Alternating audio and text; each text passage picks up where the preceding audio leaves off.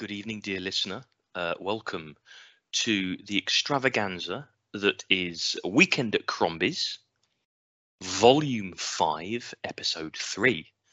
Today, we will be discussing the film Somewhere in Time.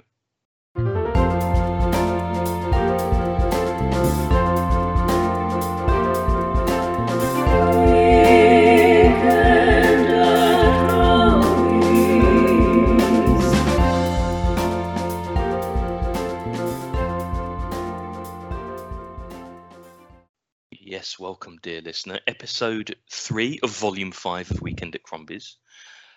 My name is Dr. James Evans, Esquire. He hasn't eaten for a week. And I am Hugh, and I just won't discuss it any further. Very good. Maybe unlike other films, the quotes from Somewhere in Time make no reference to the film itself, which you wouldn't know what film it was from those quotes, would you? But there we go. So Somewhere in Time. What is this episode? Oh, I can't work it out now. Episode 51. 51. Oh, well, yeah, I know. Look at that, would you? Crikey O'Reilly. Who knew? Shall we begin? Yeah, let's begin.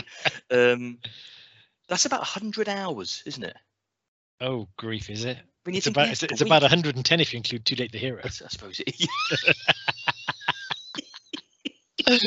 For long-time listeners, you will remember our Season 1 epic Too Late the Hero. Yeah. I think it was that 2 hours, 35 minutes. That was. You could have watched the film twice in the time it took to listen to the podcast about the film. But look, what we're going to have to stop doing this. And I don't mean stop doing the podcast, but we're going to have to start every time the podcast starts talking about how ridiculous the podcast is. So yeah, right. So we just got to stop doing it, because it's quite. All one of us has to do is say, "I'm not sure we should do this anymore." It's a knife edge, isn't it? It's a knife edge. It's a complete knife edge. I did note though that the Simon Mayo and Mark Kermode show is finishing on the 1st of April, so there is a niche. There's a hole in the market. There's a hole in the market. Yeah. We go. Yeah. Well, there we are. Yeah. So anyway, would you say you were more of a Kermode or more of a Mayo? God, I don't know. Clearly a Kermode. I'm the man of the people. Yeah. Well, okay. What people are you a man of? I'm not good people. I'm a man of some people. You're a man of some people. Yeah. I'm a man of some people, and you bring the intellectual heft that's required for this. I don't know about that. I think you're. Anyway, look. This isn't. Let's stop. This is not our audition for the Mayo and Kermode show. That comes later. Yeah, I mean, God, thank goodness it's not.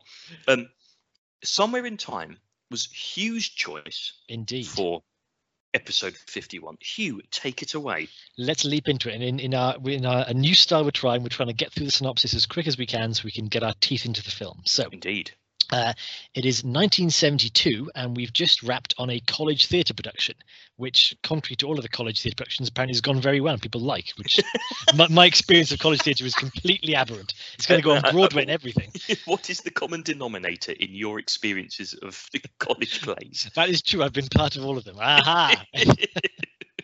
Okay, so Richard Collier, who is I think the writer and possibly director of this show, is being feted, and he's the talk about going on Broadway. He's played by Christopher Reeve. Post Superman, but pre Superman 2. Oh, I see. He's and again, being Christopher, he's despite the funny college haircut they've given him, he is a giant amongst men. And these everyone's thrown themselves at him, including, I've got to throw this in, a young actor called W.H. Macy. Oh, really? Yes, it was William H. Macy's first casting role. Well, I'll throw another one at you. Go on. In that same scene, a young actor called George Wendt. Whoa. Yeah, from Cheers fame.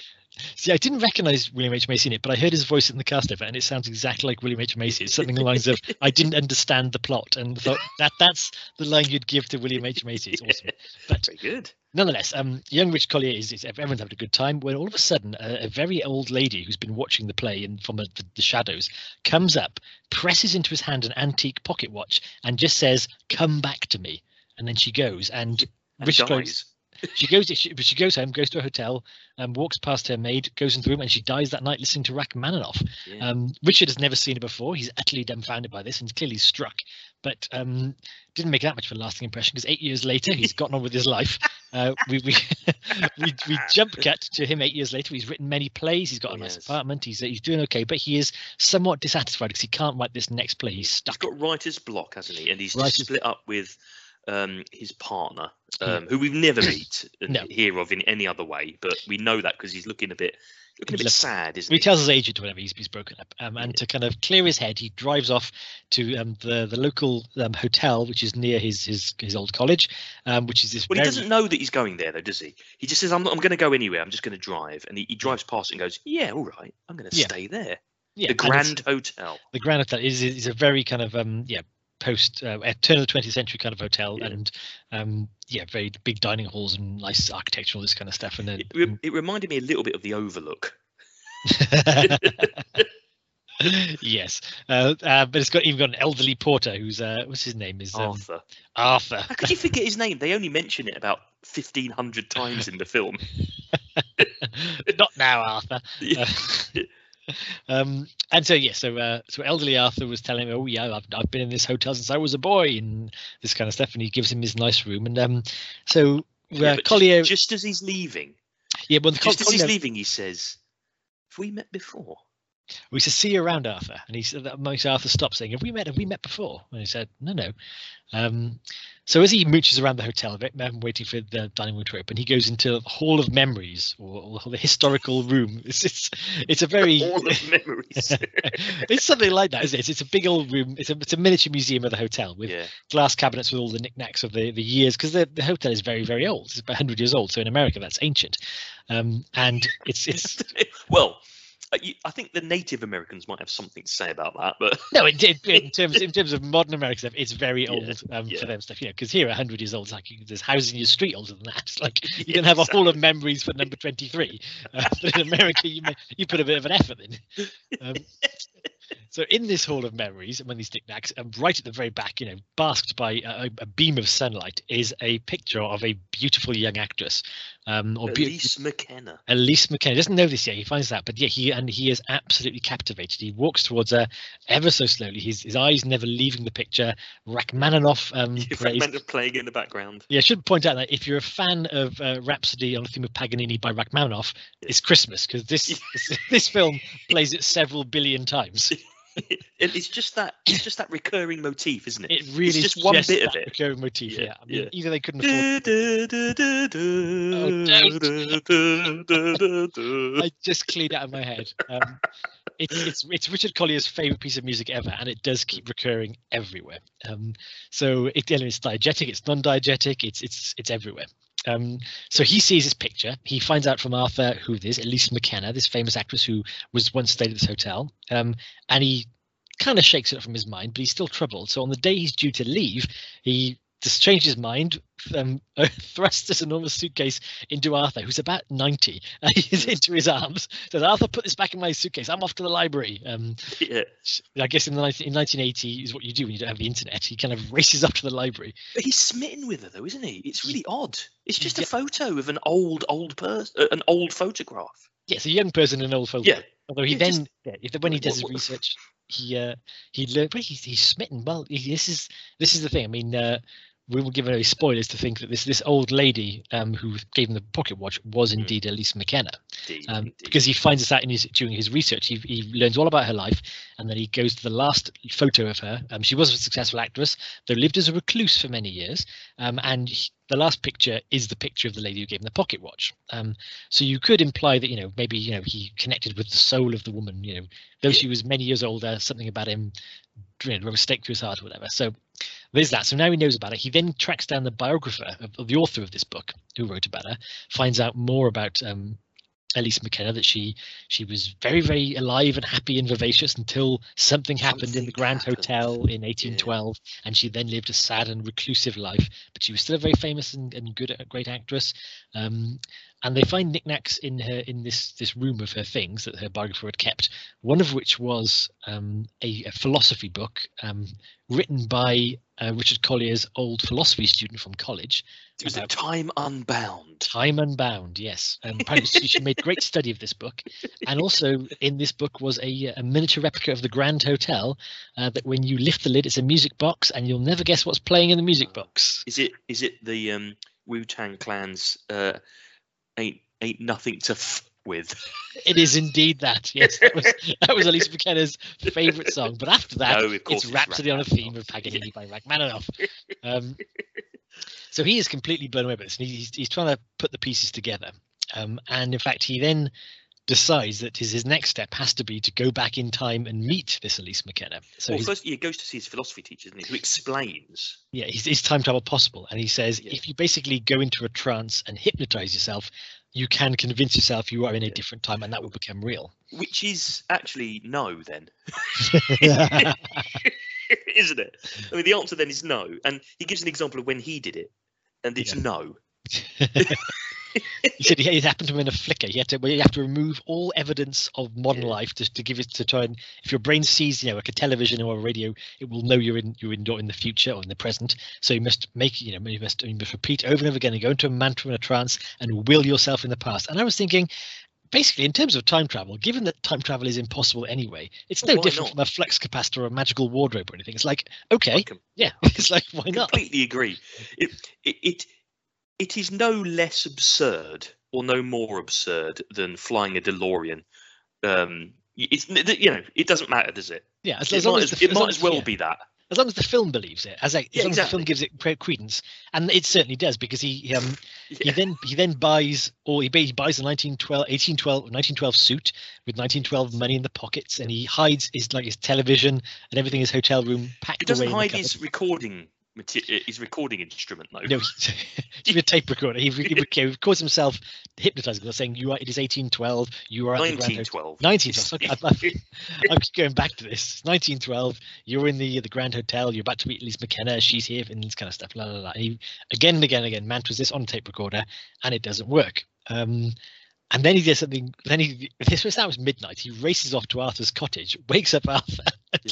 Arthur probably dodders to the door, back to a heart attack probably. He goes, Arthur, you must help me. Where's the stuff that's kept in the Hall of Memories or whatever? And he goes, it's in the attic. So he runs to the attic and looks at all the stuff that didn't make it into the Hall of Memories, because in the hall he saw there was a guest book, so he wants to find the other guest books. The one from 1912. One from 1912, and lo and behold, he finds his own name in the guest book in 1912 at a certain time, a certain place. So he knows he did it, and it was that knowledge. That's the conviction he needed. Yeah. So that now with that, he remembers to hide the tape recorder under the bed, so he's not going to see it. And but you know what, Hugh? That's a cop out, though, isn't it? Well, the fact that he sees himself in the guest book, which gives him the evidence he needs to time travel back to that. It's a cop out. No, it isn't. I'm going to come back to that in the analysis. I think I think that's one of the most interesting things about the movie. Well, there's another thing that I find incredible. Okay. But yeah, it will come to it in the analysis. Yeah. So having now proved he'd done it, he does it. He travels back in time, and he wakes up in 1912 in a lady's boudoir. So it then disappears into quite broad comedy as he finds his way around this strange world. So he has to hide behind the sofa while this half-naked woman has an argument with her husband, and he kind of sneaks out the door. So it's very like Adventures of a Window Cleaner. Then he kind of knocks on every door, basically asking for Elise McKenna, and he gets shouted at by the actors in the play. He's quite obsessed, isn't he? Yeah, he meets a kind of a large French woman that makes a pass at him, and he's very Roger Rabbit. Like, he opens the door saying, "Elise McKenna, oh ma chérie." It's like, what is this? But eventually, he does finally meet Elise McKenna, played by Jane Seymour, who was 21. No, she couldn't have been. Not in 1980. She was 29. Yeah, because she was about a decade after Live and Let Die. But to be honest, that's not that extraordinary, is it?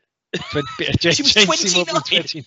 I mean, wow, she was 29. I'm happy to believe Jane Seymour was at some point 29 in her life. Yeah, that's fair enough. Given that she's now 71. Yeah. You have to do better than that to drop some bombshells. Extraordinary. How old was Christopher Reeve? How old was he when he made this? He Yeah. was 30. 30. There we go.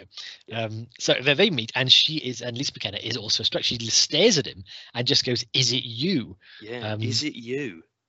Which well, it is, isn't it? Which what he says is yes, it is. And they just stare at each other while I assume Rachmaninoff is playing in the background. Before they're interrupted by Williamson, who is played by Christopher Plummer. He's Elise's theatrical agent. And he is a theatrical agent. Imagine how that theatrical agent looks and sounds. That's how he looks and sounds. He is full Christopher Plummer. He's got a little white goatee. He's in white coat and black coat and tails, and he's just like, I will thrash you, sir. He does play a good villain, though. Oh, he's good. So he is the impediment to their love. He basically chases off Richard Collier, saying, bugger off, basically. Which in fairness, and then he perambulates with Elise back to the hotel, while Richard Collier just kind of follows, behind them. To be honest, I'm with Christopher Plummer here. This is it. Like the guy is. This is like stalking. Yeah. We'll come back to it. There are a lot of scenes in this where if it was played by anyone who wasn't Christopher Reeve, it would be very creepy. It's that thing of like, if Steve Buscemi was this, it'd be like it would take on a very different tone. So he felt big because Christopher, as far as Williamson is seeing, her agent, William Fawcett Robinson, is a random man has gone after your beautiful actress and is just going, "Oh, you're nice." It's like, shoo, go away. Yeah. And won't leave her alone. Yeah, and so it goes. I think he does pursue her continually, just saying, I think he knocks on his door next and kind of tries to chat her up. Will you? He said, "Will you have breakfast? It's 6 a.m. I said, "Will you have breakfast later? I don't eat breakfast on show days. Will you have lunch with me?" "Oh, all right then." And the door closes. Like, I'll go crazy. For a walk with you. Yeah. So they go for a walk, and they go for a walk in what can only be described as an impressionist painting, because it is absolutely beautiful. They walk along the lake and they row on the boats and they stand by this wonderful old mill, and they do all this stuff, and it looks like it's. It's filmed in a way. It's almost like it's like sepia tinted, isn't it? And it's so it's a bit. There's a shimmer to the screen, isn't there? Yeah, I mean, sepia tinted is warm, and sepia is how the whole thing looks. I will say, in terms of art history, I was watching this with my good lady who studied art history and said, it's remnant of Pizarro, and the best I could do was, it's like a Vetriano painting, isn't it? Oh, yeah. Because that is the bargain basement knowledge of that. Mind you, the whole thing is a bit trite. It is like, what does a good painting look like? Let's make the show look like that. But it's the beauty and the beast, isn't it? But nonetheless, so they have, again, what is a beautiful afternoon on the lake. And they talk and they get to know each other more, and they get on very well. And then we'll come back to, again, this moment they have afterwards when he escorts her back to a hotel, because once again, imagine this is played by not big, strong, handsome Christopher Reeve, but someone entirely less like George Vent, perhaps. Because he's at the door and she goes, "I've got to go now. Can I come in just a little bit longer?" So she comes in. It's so weird. And then I don't want to leave you. Yeah, and then he backs over against the wall, and she says, and this is very clear, she says, "No." No, yeah, she says no, doesn't she? Yeah. He proceeds to kiss her. He puts his enormous hands on her face, because he's a big. James Seymour's quite svelte, and he's enormous. And then Rachmaninoff plays, and they sink into a passionate kiss. So yeah.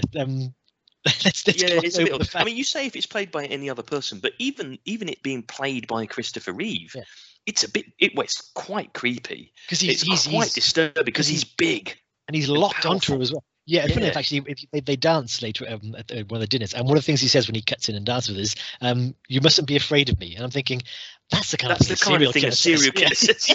That's exactly what I said. "You mustn't be afraid of me" is not what someone who's safe says. No.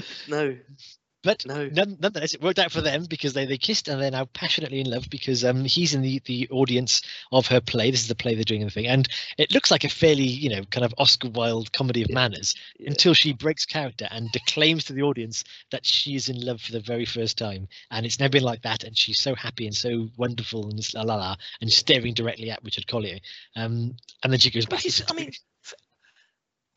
Fair play to Richard Collier. I don't know how he's managed this, because All the evidence would suggest that she should run a mile. Yeah, but no, he's charmed her right away. So so fair play to him. The rest of the cast kind of patch up the script as best they can. But then he sent a message saying, "I must see you urgently. It's a matter of life and death." And it's William Robinson, Christopher Plummer, who basically starts off well, saying, how dare you think I'm just grooming her to be my wife? She's going to be a star. I don't care about marrying him. I want her to be a star. I think, oh, he's nice. And then it's just like, then he goes, but she'll never be with you, and I'll destroy you first. And think, oh no, he's crazy. Yeah, he gets beaten up, doesn't he? Not just beaten up, he employs what could only be some 1912 taps, because one of them is wearing a stripy shirt. It's like that. It's a complete guy who beat Popeye up. It's like like a longshoreman. It's like right, let's. And in fact, a lot of the style you say is an impressionist painting. All the clothes are so dot on. They're perfect, aren't they? They are, and I would love to be wearing one of those suits. I've got to say, I mean, Richard Collier's suit, although he's wearing it all the time in the film, which again is another kind of marker that would make me go, hang on, you haven't changed in a day. and he said because overnight he slept in the kind of on the balcony, didn't he? And he looks. Yeah, the security in this hotel is not much, because he gets to wander around. Which he meets young Arthur playing with his enormous red rubber ball. And every time young Arthur is on screen, his father says, "Arthur, just to remind you that this is Arthur." Oh yeah, not now, Arthur. Yeah, not now, Arthur. Arthur, I've told you before. Come on, Arthur. Like, we know who it is. We know it's the old person. We know who it is. He even gives him the ball and says, "See you around, Arthur." Yeah, wink, wink. Yeah, that's brand. I mean, I don't know about you, but if I'd met someone when I was 3 and they said something very nondescript to me on my name, I would remember that 90 years later. Yeah, exactly. It's like someone said hello to you. It's like, hello. Somebody said hello to me, and I remember that hello. It's like Arthur is wasted as a porter. He has got a razor sharp memory. He does. Yeah, 87 years later. Yeah. See you around, Arthur. Yes, named it. Got it. Nevertheless, I want to own Richard Collier's suit. which you said I was laughing because it's like 10 years out of date, but I'm thinking this is the interesting thing, is like people don't wear, like I should freely admit now, I'm not wearing clothes that were purchased in 2022. I'm glad you said that were purchased. there's no bars in a podcast, but like the clothes I bought are not typical of the fashions in 2022. Nobody, very people wear clothes. I think that says more about you, Hugh, than it does fashion. I would fit right in. Everybody look at me and say, "Oh my God, who's that tramp in the 10-year-old clothes?" But I'm just saying that you can't. It is I would possible. fit right in if it was 1995. You're not wrong, actually. I've got the rips in my jean pockets and everything. No, you're right though. Yeah, you're right. It doesn't have to be spot on, does it? Yeah, it's funny because when he was preparing, Collier went into an antique coin store and said, "I want money, specifically 1912 money." And I'm thinking, you could have money any time before 1912, because people were using 1911 money in 1912. It's like, that's true. And it comes a cropper in the end, doesn't he? Oh, we'll come to that. That's the shocker. So he's now been beaten up, probably and then tied up, left in a stable, smashed back to broad comedy, where he's welcomed by an enormous horse's muzzle snuffling him. And he once again managed to escape without much bother. He's basically well, they conveniently leave him under a lamp for him to knock off and break, so he can then cut the rope. You say conveniently, I couldn't have done that. Could you? No, but you're not Superman, are you? Clearly, no. He gets away without much bother, runs to the hotel, by which point the whole theatre company has packed up and left, and it's despondent. But no, Elise comes along and falls into his arms, then quickly falls into his bed, and in keeping with the time, it's very tasteful. It's all soft lighting and it discreetness, barebacks, closing the door, and it's not. And Rachmaninoff that sounded far ruder than it was. There's still a lot of barebacking in this film. There was one shot of Christopher Reeve's bare bicep, is basically as saucy as it gets. But Rachmaninoff is going at it pretty hard. Yeah, exactly. I got a bit sweaty with the Rachmaninoff. They turned over the record that day. And so the next morning they're kind of in a post-coital, they're in the various stages of undress, sharing their breakfast and talking about their life together. They're ever so happy that they're getting married, didn't they? In fact, Elise has come alive a lot more, because previously she's spoken a lot in hushed tones. So been like, "Who are you? I'm so scared." What? Now she's eating chicken. Yeah, she's eating chicken. She's got it all in her teeth. I know. It's just It's massive horrible. chicken leg. It's just Yes, this okay, she's massive going for it. fucking Henry VIII. Yeah, but she's come along. Or dare we say that wonderful Italian film where the guy was devouring chicken? What? What's that? What's the Gran Silenzio? Oh yeah, The chicken that will never leave me. That was- yeah, the Great Silence. Yeah, Yeah. When I am 95 Yeah, and work in a hotel, I will forget the scene everything. that took 9 Chickens it took to me. scenes. When I'm 95 and work in a hotel, the last memory to leave me will be that man eating a chicken. Yeah, it was a whole chicken. He ate it all in that scene as well. I mean, fair play to that actor. He had to eat a whole chicken in about 3 minutes. I think, anyway, for full dissection. Jane Seymour did a good effort with the leg, though, didn't she? She did, yeah, and she's very happy. She wants to marry. She goes, "You'll marry me, of course." And he starts laughing, which I'm going to say again is not the reaction I would have thought you'd give to someone who says, "Will you marry me?" But she takes it in good spirit. Yeah. And she says, He almost he does everything you shouldn't do, "Yeah, like and yet she still falls in love with him. declare your love, sleep with someone immediately, and then laugh when they say, "Will you marry me?" Yeah. But she Yeah. says, "I'm going to buy you a new suit," and he's really happy. Suppose because Collier could not be happier, and he leaps up and said, "No, I love this suit. It's long. It's got so many pockets. Look at all these pockets. I can fit a coin in this pocket." And he pulls out a coin, but dun dun dun, 1979. he slipped. It's like a dime or a penny. It's the smallest Yeah. denomination, but he's forgotten it because he took out all the money from his pocket beforehand, realizing he should have done it, but he left it in there, and he sees it, and it's like the hammer drops now. He stares at it. He's coming out of his trance. Literally, he is. Elise is fading away from him, screaming. Richard, so God knows what she's seeing. Him just disappearing from the room, and he wakes up covered in sweat on the floor of the hotel Yeah. back in 1980. There we are. So He's not in a good shape, is he? he's not a good. He immediately runs upstairs back to his bedroom, tries to hypnotize himself to go back. Can't do it. Of can't course do he it. Breaks down to tears. Has a bit of a wander around the grounds, which are no longer like an impressionist painting. No, They're- bins everywhere with seagulls. That's it. It's bins and it's overflowing bins of rubbish, seagulls, and the odd trawler zipping The odd past. P&O noise. ferry. Yeah, it's horrible. Okay.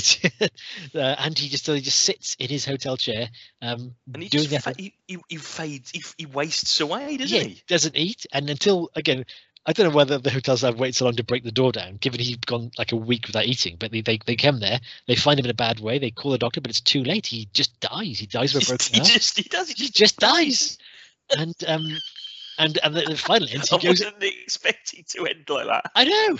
And then he goes up to a cloud, where presumably heaven, where Elise, as a young woman, is waiting for him. So Yeah, that's nice. and they hold hands, and that's it. And Rachmaninoff plays. Yeah, yeah, yeah. Oh, yeah. He just And dies. He just dies. I was thinking, surely something's going to happen now. Like she will have found the secret of time travel or something. Yeah, No, he he dies. dies. That's it. He's dead. That's the end of the film. And with that, that's the end of our recap. With several Very details good, down the Hugh. way. That was all right. Well, we got there. So I will leave you. I'll leave you to fetch a piece of chicken, perhaps, or perhaps let's listen to Rachmaninoff one more time to boost you for the second half. When we'll come back and we will talk about the themes of the movie and why I chose it. Indeed.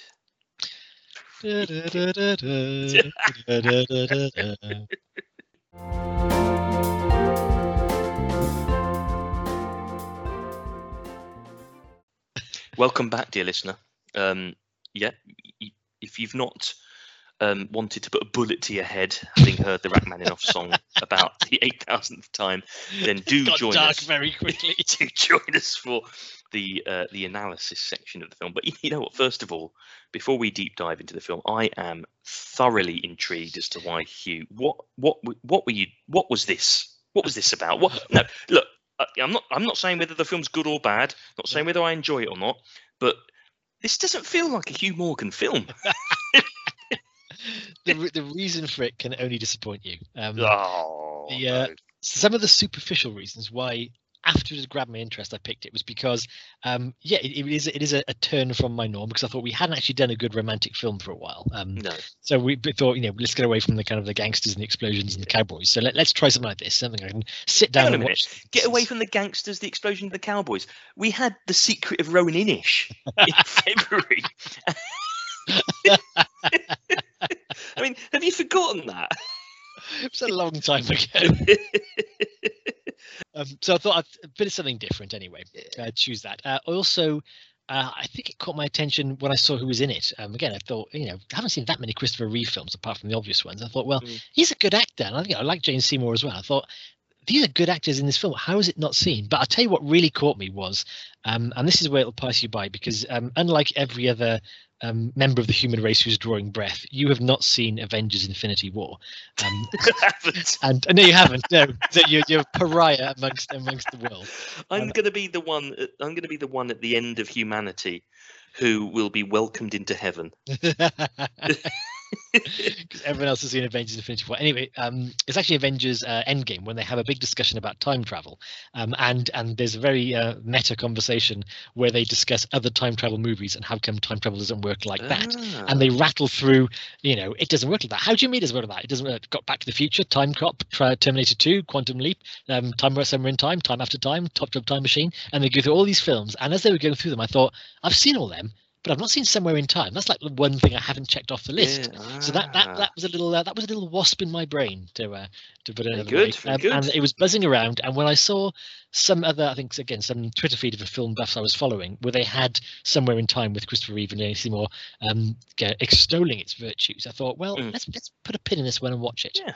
Well, and they became very good friends on set as well, didn't they? Yeah. They In fact, Jane Seymour's son is named after Christopher Reeve. Oh, what's his name? Was it Carl N? No. Yeah, they were friends for life after the film. Oh well, that's a lovely story. Yeah, platonic. That's in many ways a nicer story than Somewhere in Time. It is a little bit, isn't it? Yeah. Where did we begin with Somewhere in Time?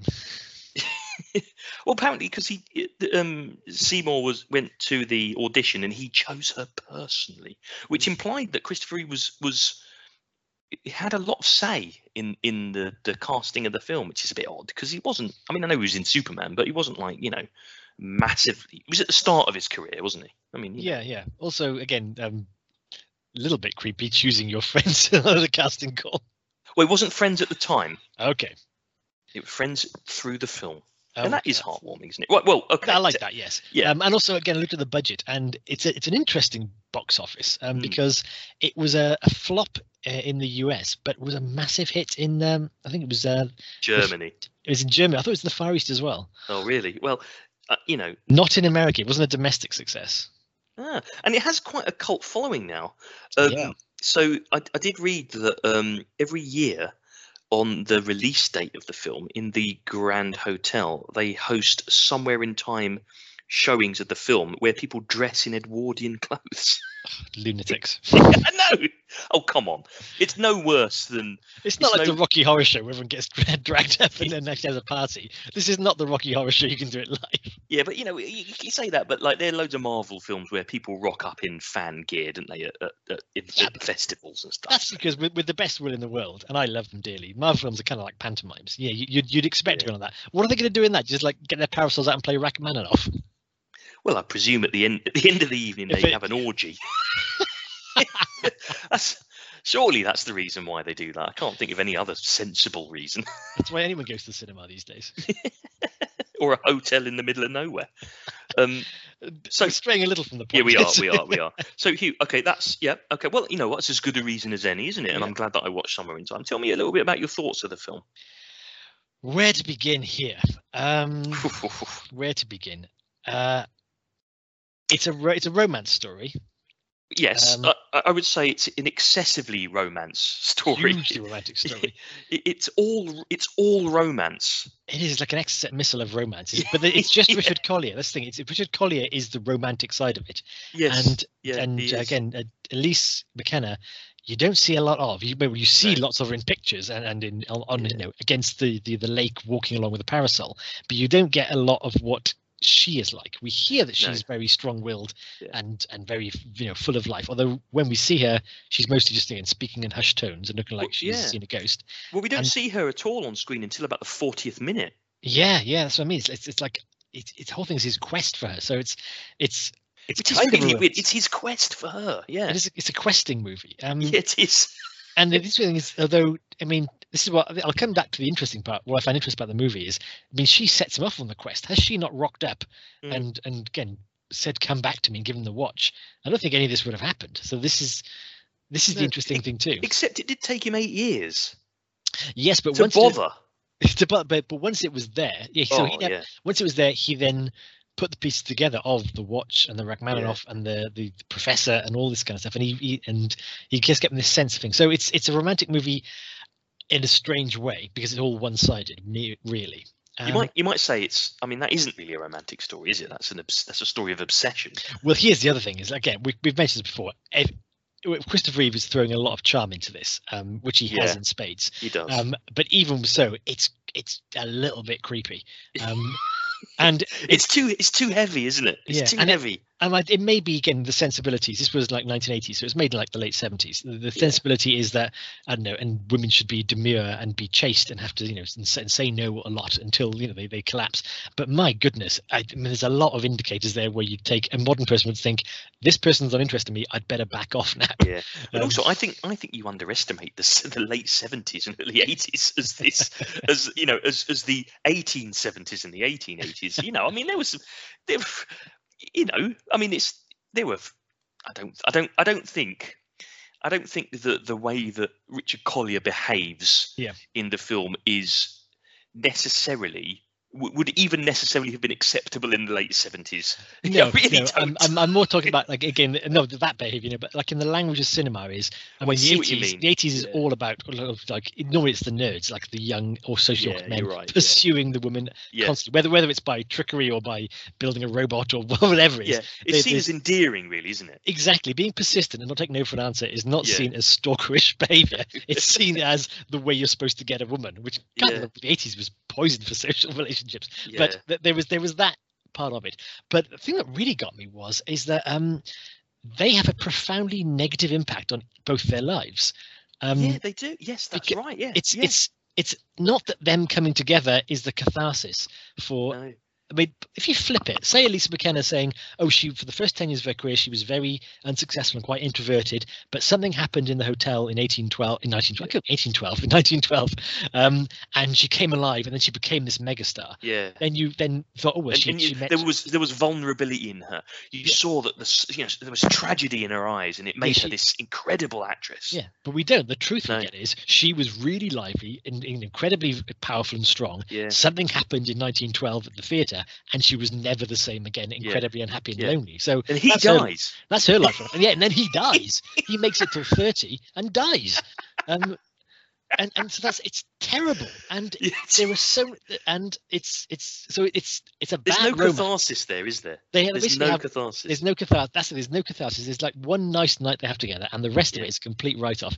And if you think about, because what this put me in mind of, when we come back to this, comparable romances, is look at it towards, say, the Jack and Rose thing in Titanic, which is also a doomed love affair. Jack dies very quickly, but his death has incredible meaning, and I'm sure this is why Titanic, for all its kind of pulpy sensibilities, is an incredibly resonant film for romantics, is because his death has a profound effect on Rose's life, and she goes on to live a positive long, way, positive, happy life, and then remembers that Jack gave that to her, and so, well, that's good. Whereas this, like I say, if all it would need is for this old lady who didn't die after the hotel to come back to him, when he's come back, and just to kind of give him a pat on the hand saying, I know we only had that moment together, but I went on to live an incredible life and you gave it to me. Thank you. Now go off and live your life. Yeah. Or if he'd come back and just thought, I've had this wonderful experience, I'll never get it back. At least he's dead now, but I'm going to write that play that will honor her, and I will, I'll bring her back to life again. But no, she's almost embittered,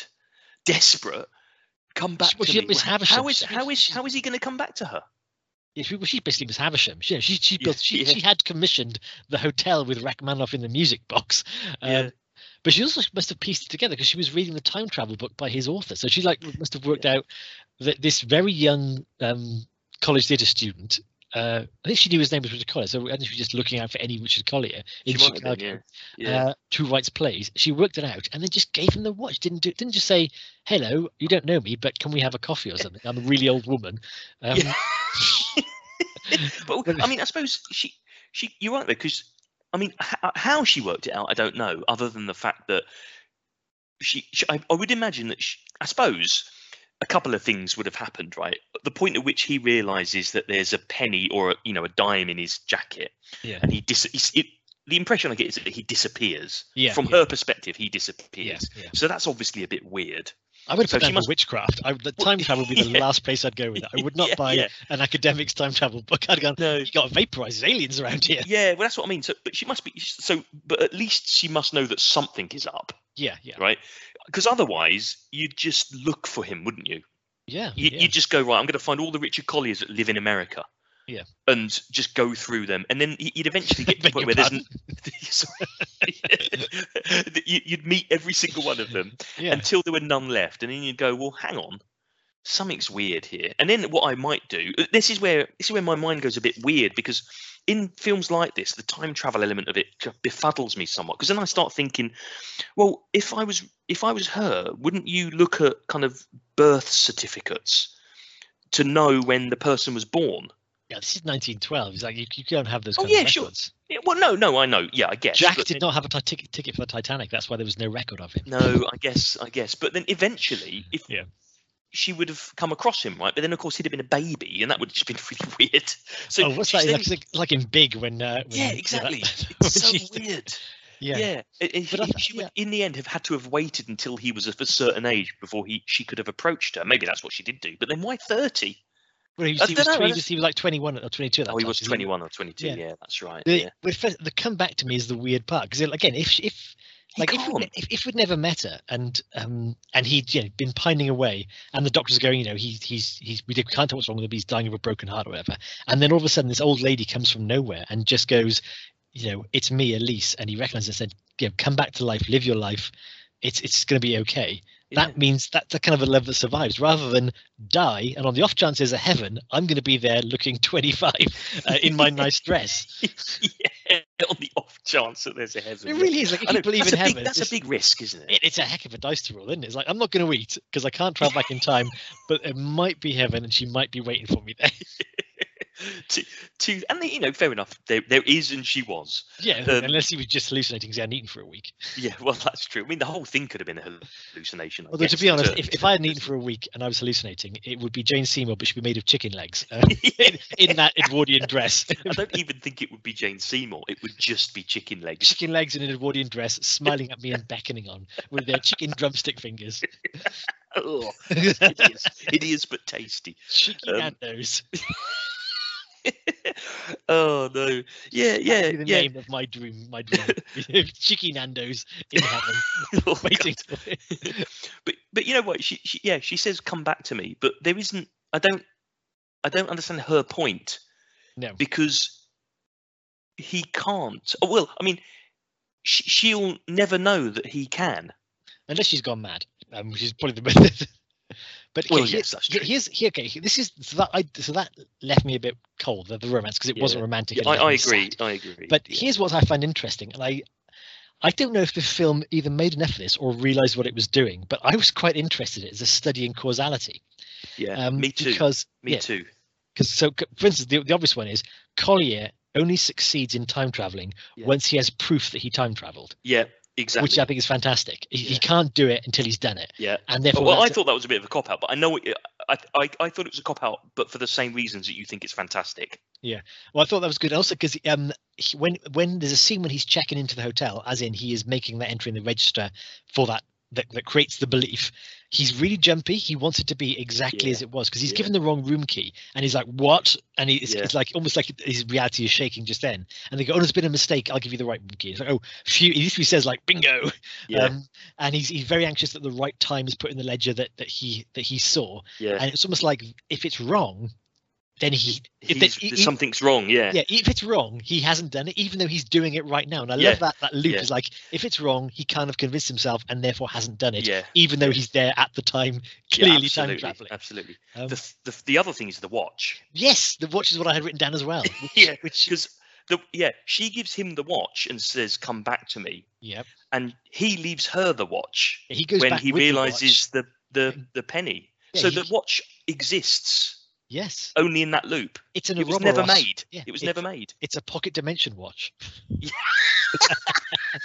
Oh, how long have you had that in your I head? came up just now. That was, but because the watch was never bought and never given away. It never It was made. never It made. It was exists never made. only in this temporal loop, and I love that. Yes, it makes no sense. But it makes perfect sense in the reality of the movie. Yeah, it does. Yeah, exactly. There is a name for that where the watch exists. It's not a pocket dimension watch. Start that again. I can't remember what it is, but I read it. I did read it because I was thinking about the watch, thinking, well, where is the watch come from? Now, I think if the film really went down the road of accuracy, or taking that kind of philosophical view of time travel properly, the watch would probably disintegrate, or it would have some really heinous effect on them, or something like that. Maybe it's the watch that's doing it. I don't know.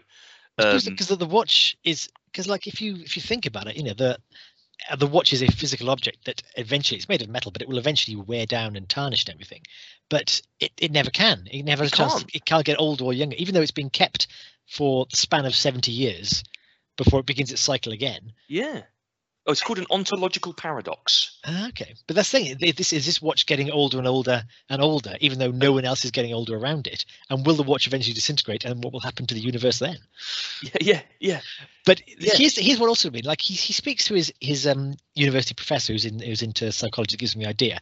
But what would have happened if he actually had a friend? Because he doesn't have any friends in this. He has Arthur he talks to, who's he basically doesn't have any friends, does he? Yeah, but if he had someone like a younger, more confidant who was into this kind of stuff to talk about this kind of stuff, how would that be if he talks about the fact that he could only travel back when he had proof, you know, that he can't go back again because he's seen the penny and this kind of stuff? And why can't he go back when he's seen the penny? Because why can't he? Because he throws it off of the bed and he has a good go. But I mean, if it was me and the option was starving to death, I'd have a really good go. I'd have a shower, I'd have a nice meal, I'd get back in the bed and I'd try harder. And you might do that because if you'd probably give it a go because you knew you could do it. Yeah, you had your proof. Right? He's done it. And here's the thing: he doesn't have to run upstairs and do it. He has all the time in the world. Yeah. He can go back to the exact moment he left. Yeah. It can take a year to do it. Yeah. It doesn't matter, does it? So he's too quick to kind of give up. Yeah, and again, this is where you'd need a philosopher kind of like telling you, you know, you can only do it the once, or you've shattered or whatever, or maybe the philosopher does say that it takes a lot out of you. Yeah, doesn't he? But you can't do it too many times because it takes a lot out of you. But that's different to I'm gonna give up the will to live. Yeah, and it does feel like a rush conclusion. Like that failed, and then he died. It's like okay. Yeah, I still wasn't expecting him to die, even after he died. Are you familiar with the source material for this? No. So this is actually, I was going to reference this as well because it was written by, the book it's based on is written by Richard Matheson. Yeah. Who's obviously a big deal in science fiction and horror. Kind of, you know, novels and writing. Obviously, his probably most famous book is I Am Legend, which is, you know, cracking book. And I can't remember the name of the book that this is based on. It's a Shakespeare quote. It's it's an Bid Time Return. Bid Time Return. That's it. Yeah. But I tell you, the reason why I thought that the film the reason why I thought that the film let those things like the watch and Richard Collier seeing his name in the guest book and therefore it working is because. And I've not read the book, but I'd imagine that because it's written by Richard Matheson, that's almost an equal part of the novel. You know, because Richard Matheson was big on kind of science fiction, stroke philosophy, and understanding kind of human nature and stuff like that. He's not known as a kind of romance novelist. Yeah. Well, the book story, from what I understand, makes a lot more sense. In many ways. The first is that Richard Collier is actually dying of a brain tumor, inoperable brain tumor. And he kind of goes to the Grand Hotel, I think, to have like a nice holiday before the end. And he learns again about Elise Kenner and all this kind of stuff. Doesn't get the whole kind of, I don't think he has the pocket watch come back to me, I think, but he basically learns that in 1912 she had a mysterious affair with a mysterious man, and he resolves to be that man in her life, and does the whole kind of thing of going back in time, and it's all from his journal that he did this. and it's and he says in his journal that he did this, and he says he had the affair, then he said he was thrown back in, and then he dies. And the journal, the conceit of the book is it's published by his brother, who read the journal and says, I don't know if this really happened or if he just believed this happened, but I'm publishing it anyway, you know, for your thing. So you're left with, did it all happen? Was it just his dying wish to be out? And again, if it was his dying wish, it's a much better ending than died of a heartbreak. It's like you were checking it anyway. You decided to have some fun, but not just the fun. But you decide to have a passionate affair. And this kind of stuff, and to be the most important in your person. head. Yeah, even if it was in your head, and to be the most important person in Lisa McKenna's life, which again gives it a bit more depth. Again, the idea that he did all this and then ruined both their lives is terrible. But I think, that works in a novel, doesn't it? Better, because I'm not sure that would translate. Look, I'm not saying that Somewhere in Time translates brilliantly in the way that it's presented, but I can't see.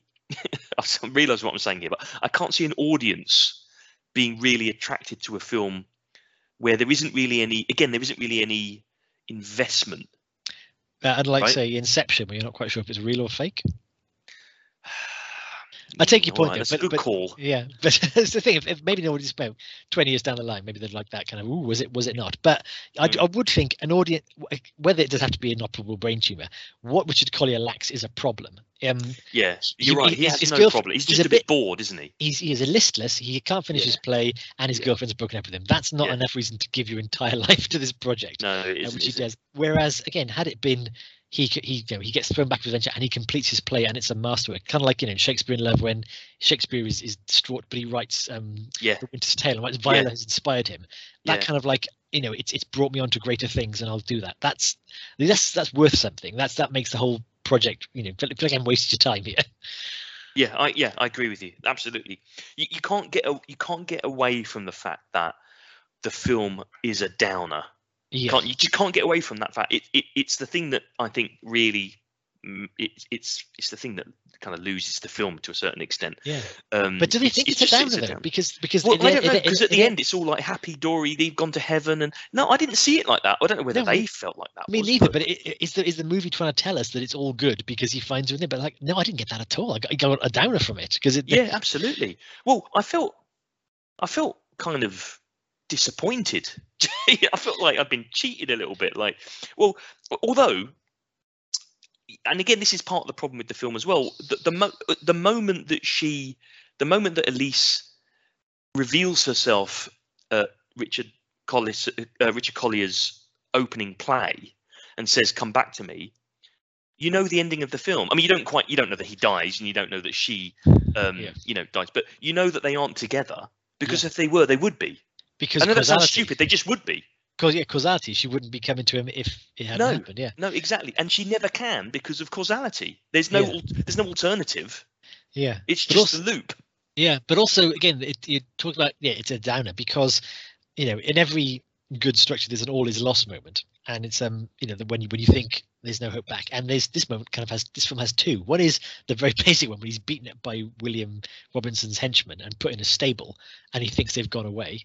But then he escapes and she runs towards. It's a really quickly resolved all is lost moment. They fall into the arms. But the true all is lost moment is all is completely lost and it's never fixed. It's like the denouement is a failure. It's a massive disaster that from which you're given about 5 minutes of Chris Reeve looking really, really unhappy. Yeah, almost like a character out of The Evil Dead or something. He looks that ill. Yeah, and then first he's morose. Again, he wanders around this horrible 1980s, which is not sepia tinted. It's grey and it's horrid and it's stinky. And then he dies, and that's it. Then he dies. And the fact it does make you wonder: do they slap on that heaven scene in the end just because the audiences were so depressed by it? Because it is just thrown in there. I know, and but the thing is, it doesn't come across as well. Look, okay. It could be a tragedy, couldn't it? It could have been, because I don't have a problem with tragedies in film. That could be a genre, but it's not presented as such throughout the film itself. It's presented as something which I think is excessively romantic, almost too romantic. It's almost hyper real. It feels really. It feels a bit like it was I can't explain it, but I don't know, as if if this was directed by an auteur, it would have been a choice to make this incredibly over the top romantic, right? But it did. I mean, it probably wasn't the decision. It just felt so utterly romantic that it was just ridiculous. It's like, how could this be so romantic? There's very little of them getting to know each other. Like I say, at least no getting to know each other. And she's an actress and he's a playwright. You think they'd get off, because at no point does he use his playwright skills. Like, no, it's got nothing to do with that. And I was expecting him to start throwing out like script notes and saying, "Oh, you should change this line. You could do that." And he thought, and then they realised, "Oh, this guy's interesting," and Elise is drawn to him. He's just knocking on people's doors and wanting to get into her room so he can talk to her. Yeah. And it's through force of will. He just seems to romance her. Yeah, because again, when they see each other, it is mostly just staring deeply into each other's eyes while the music plays. There's very much. It's like they really do just kind of want you to believe they're in love without putting any of the legwork into making you believe how they got to love. Yeah, I suppose in the same way that Richard Collier, through sheer force of will, time travelled. Yes. Right. He just, through sheer force of will, believe the romance.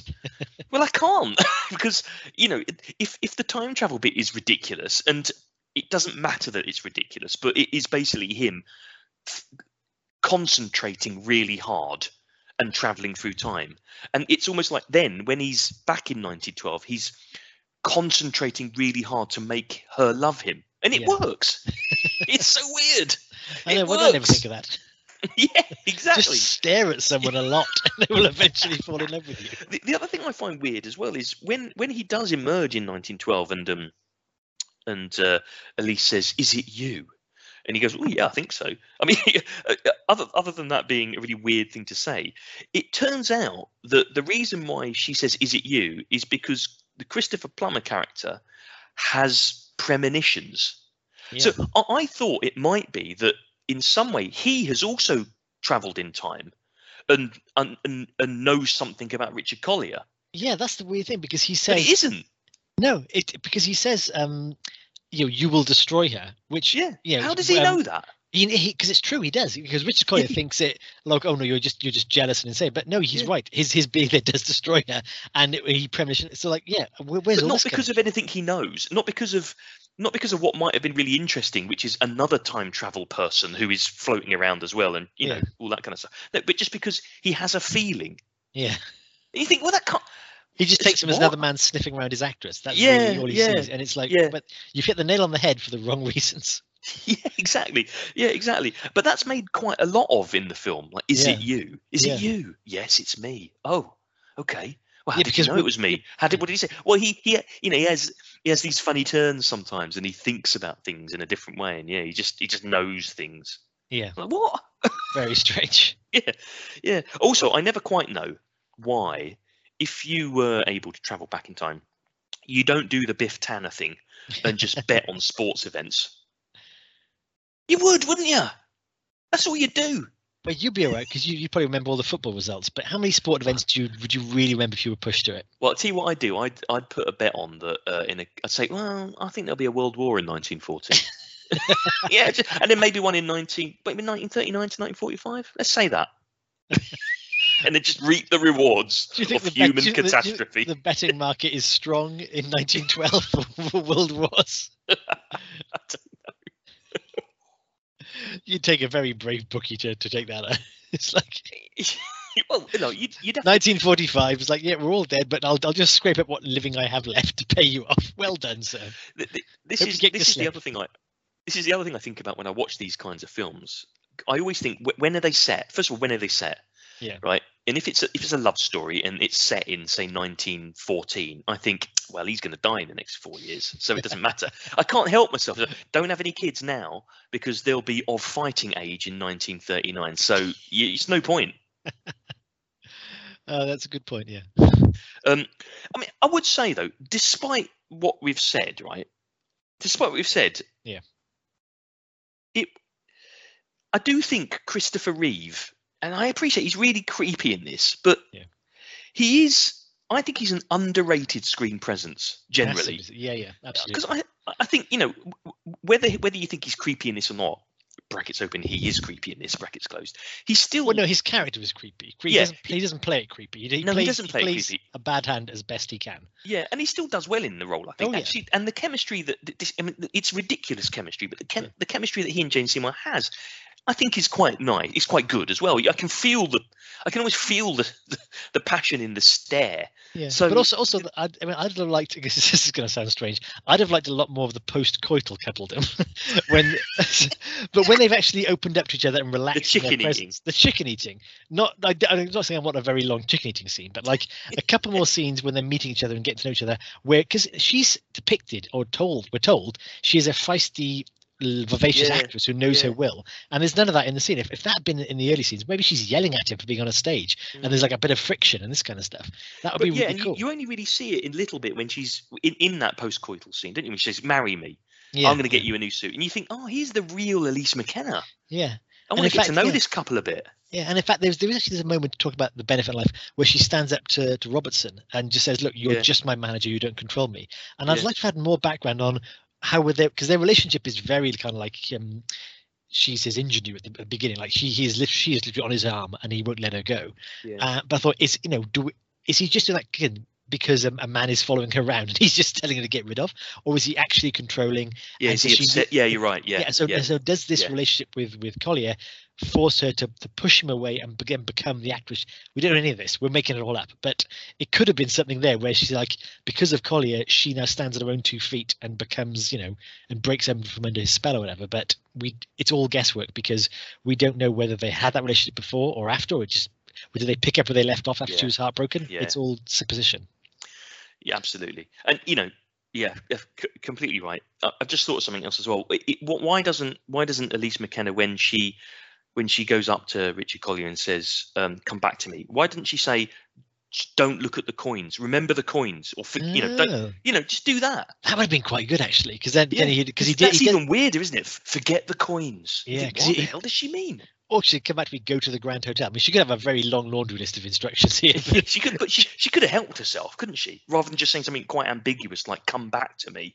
Yeah. What? What does that mean?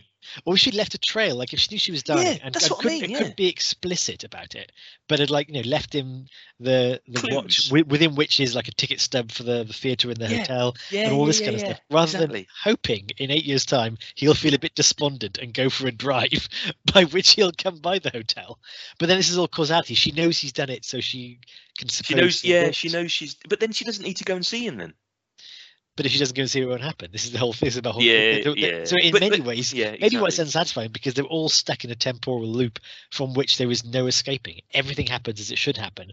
So we're just watching it play out. We're not watching any with any agency. No, and I don't think the film knows that. That's the issue. Yeah, I don't think the film realizes what it's doing. But it's actually, come to think of it, it's actually an incredibly sophisticated treatise on time travel and human ennui. Yeah, isn't it? And yet it doesn't realise. It thinks it's a romantic film with a lot of Rachmaninoff in it. Yeah, exactly. The other thing I wanted to mention as well, and I cannot pronounce the director's name, but anyway, Genot Swart. Very well done. I mean, that's a terrible. Also, the director of Santa Claus the movie.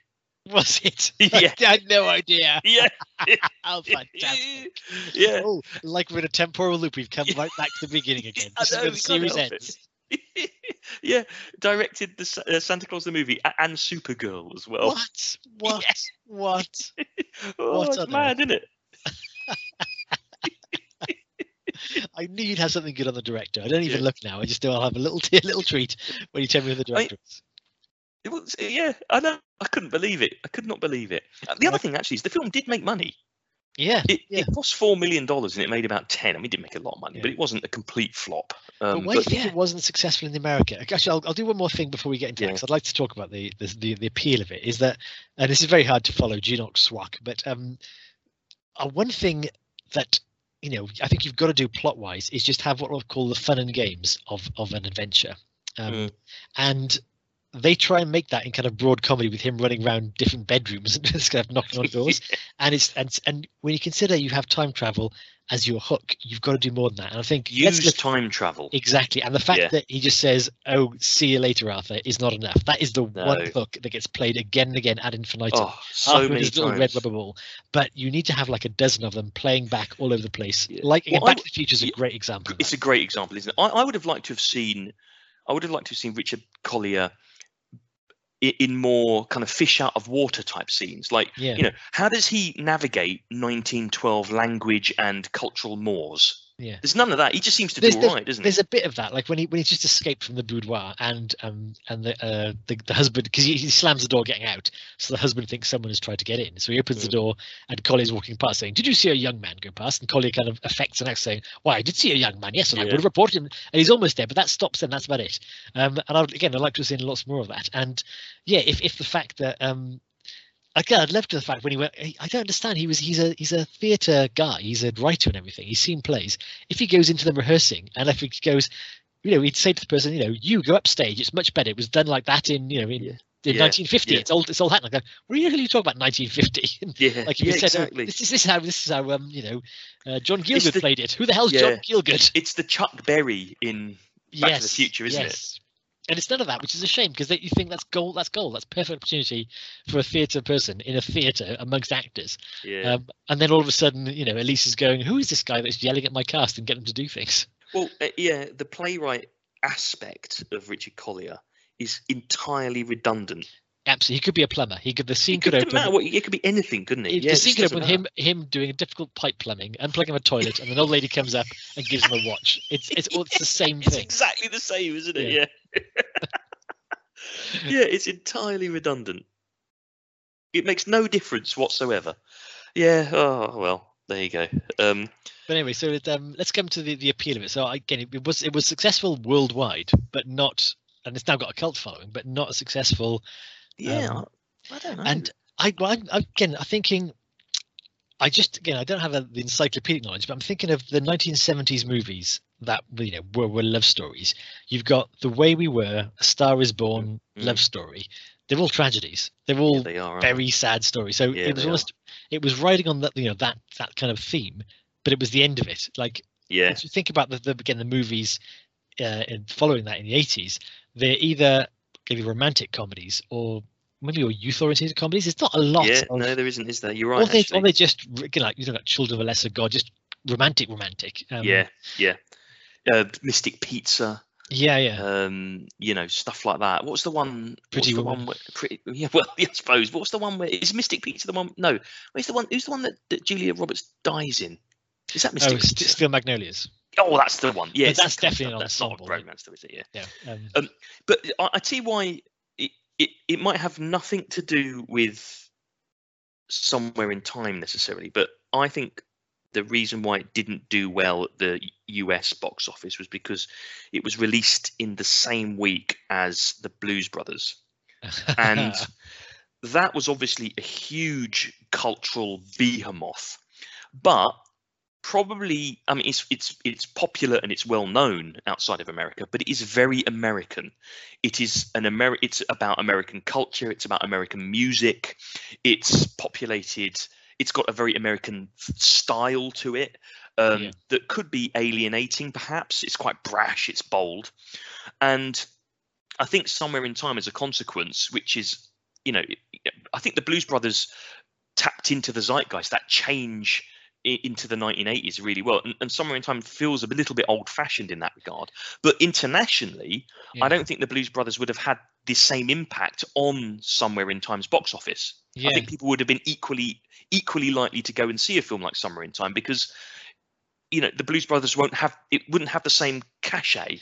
That's very interesting. In Japan or Germany or the UK. That makes a lot more sense. And again, it's timelessness in a way. It's not an 80s film. It's as much a 1912 film as it is an 80s film.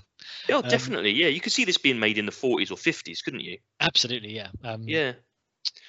So I think the Blues Brothers probably took a lot of steam out of it, because everybody went to see that. That's very interesting. Yeah, I hadn't thought of that.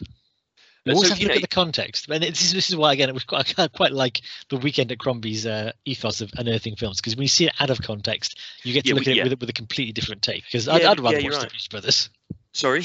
I'd rather have gone and watched the Blues Brothers Well, myself. yeah, absolutely. I think I would have as well. But and so I suppose the point is that sometimes a film's success or failure sometimes has nothing to do with the film, Yeah, right? yeah.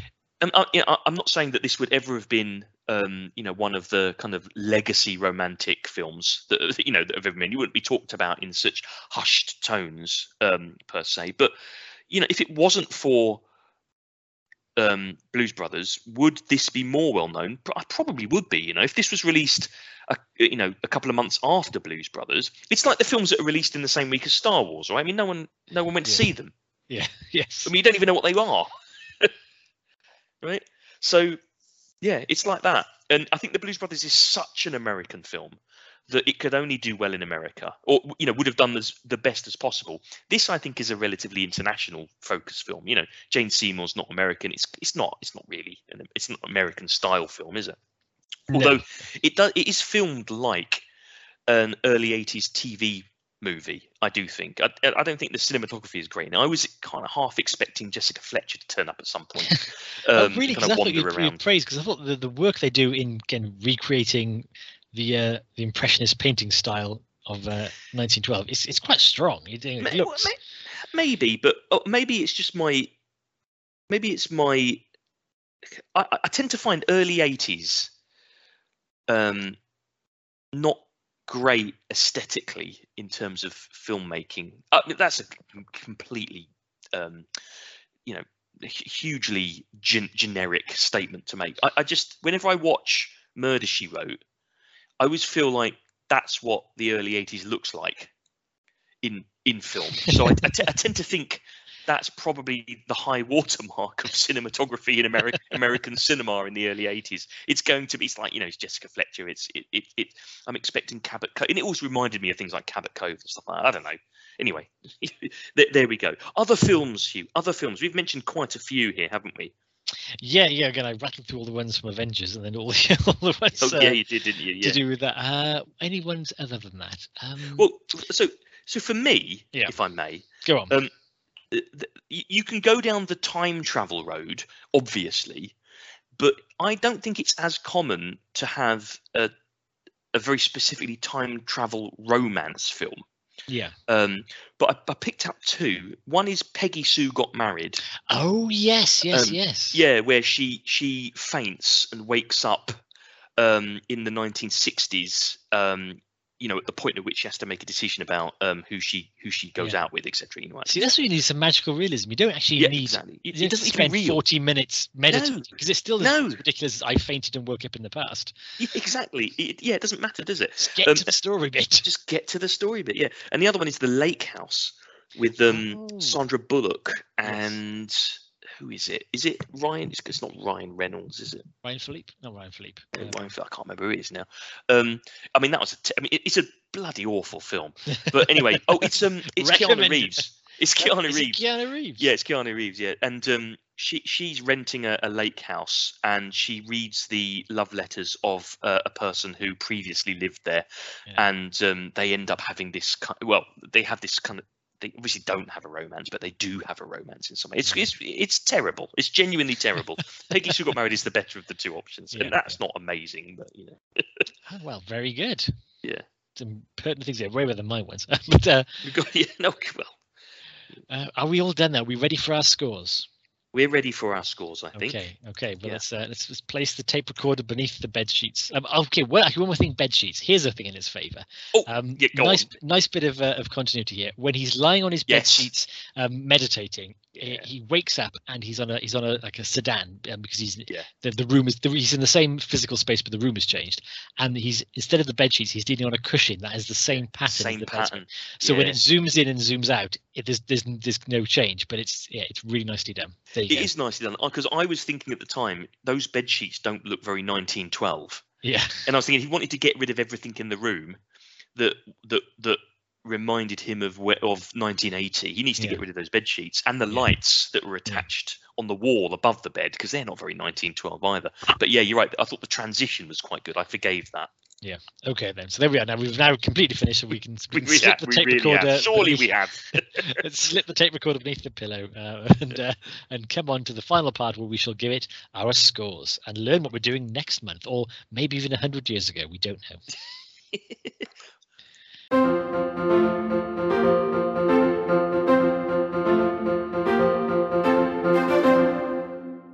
Welcome back, dear listener.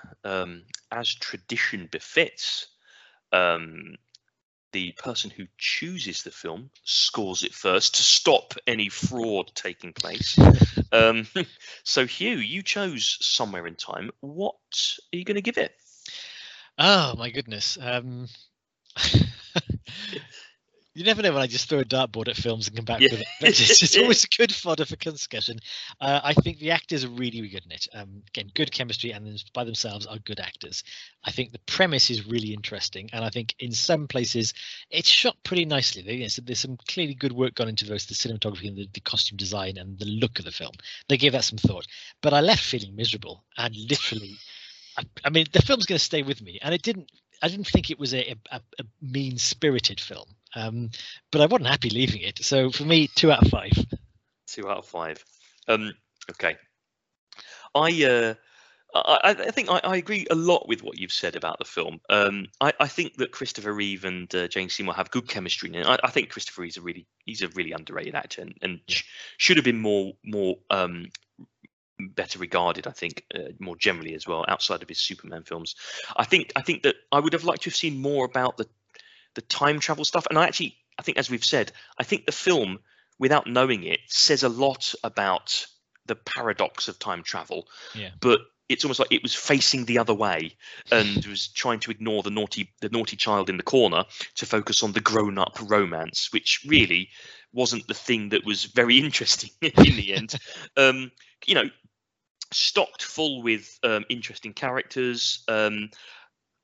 It was fine, but yeah, I came away quite miserable as well, and just wanted more time travel. Give me more time travel. So I think I'm going to be slightly kinder than you. I'm going to give it 3 disembodied Crombie heads, because although I came away miserable, I did feel entertained, but I think I was entertained by the ridiculousness of it. Yeah. And so I'm all right with that. So I'm going to give it 3, but it's a low 3. Fair but enough. I can't, there is no such thing as a low 3. It's just a 3, isn't it? 3 disembodied Crombie heads. Fair enough. Okay, there we go. So that's just the below average there for our film, but that's now out of the way. We've discarded the dropped penny and can now happily wrap ourselves into the bath chair and fade away into the clouds. What are we watching next month, James? I hope I go out like that, fading away into the bath clouds. He's in the bath chair and he fades in the clouds, and he's on the bed, and then he goes in the sky, and there's Jane Seymour on a cloud waiting for him. With or without chicken, that's not a bad end to your life. I suppose it isn't, is it? Oh dear. Well, but here's the moment everyone's looking forward to. Yes, it's the end of the podcast, but also it's the point at which we choose the next film. This is April's film, and for April, we will be watching The Duelists. Oh my goodness. The Duelists. I don't know whether you know this or not. I've never seen it, but I know it. There we go. The Oh, Duelists. what fun. Okay. Yeah. Marvelous. Well, join us next month for The Duelists, and until then, I wish you a very happy and very healthy weekend at Crombie's. Good evening, all. Weekend at Crombie's. And I said, well, isn't that just that advert about the fish? Isn't it just the advert about, you can give a man a fish and he can feed his family for a day, you give a man the means to catch a fish and feed his family for a lifetime. It was like, no, it's more sophisticated than that. No, it isn't. It's that bloody advert. You can boil everything down to that advert. Maybe he was thrown by the fact you kept calling a proverb an advert. It's not an advert for fish. Captain Birdseye doesn't come in and just say, do you want a fish?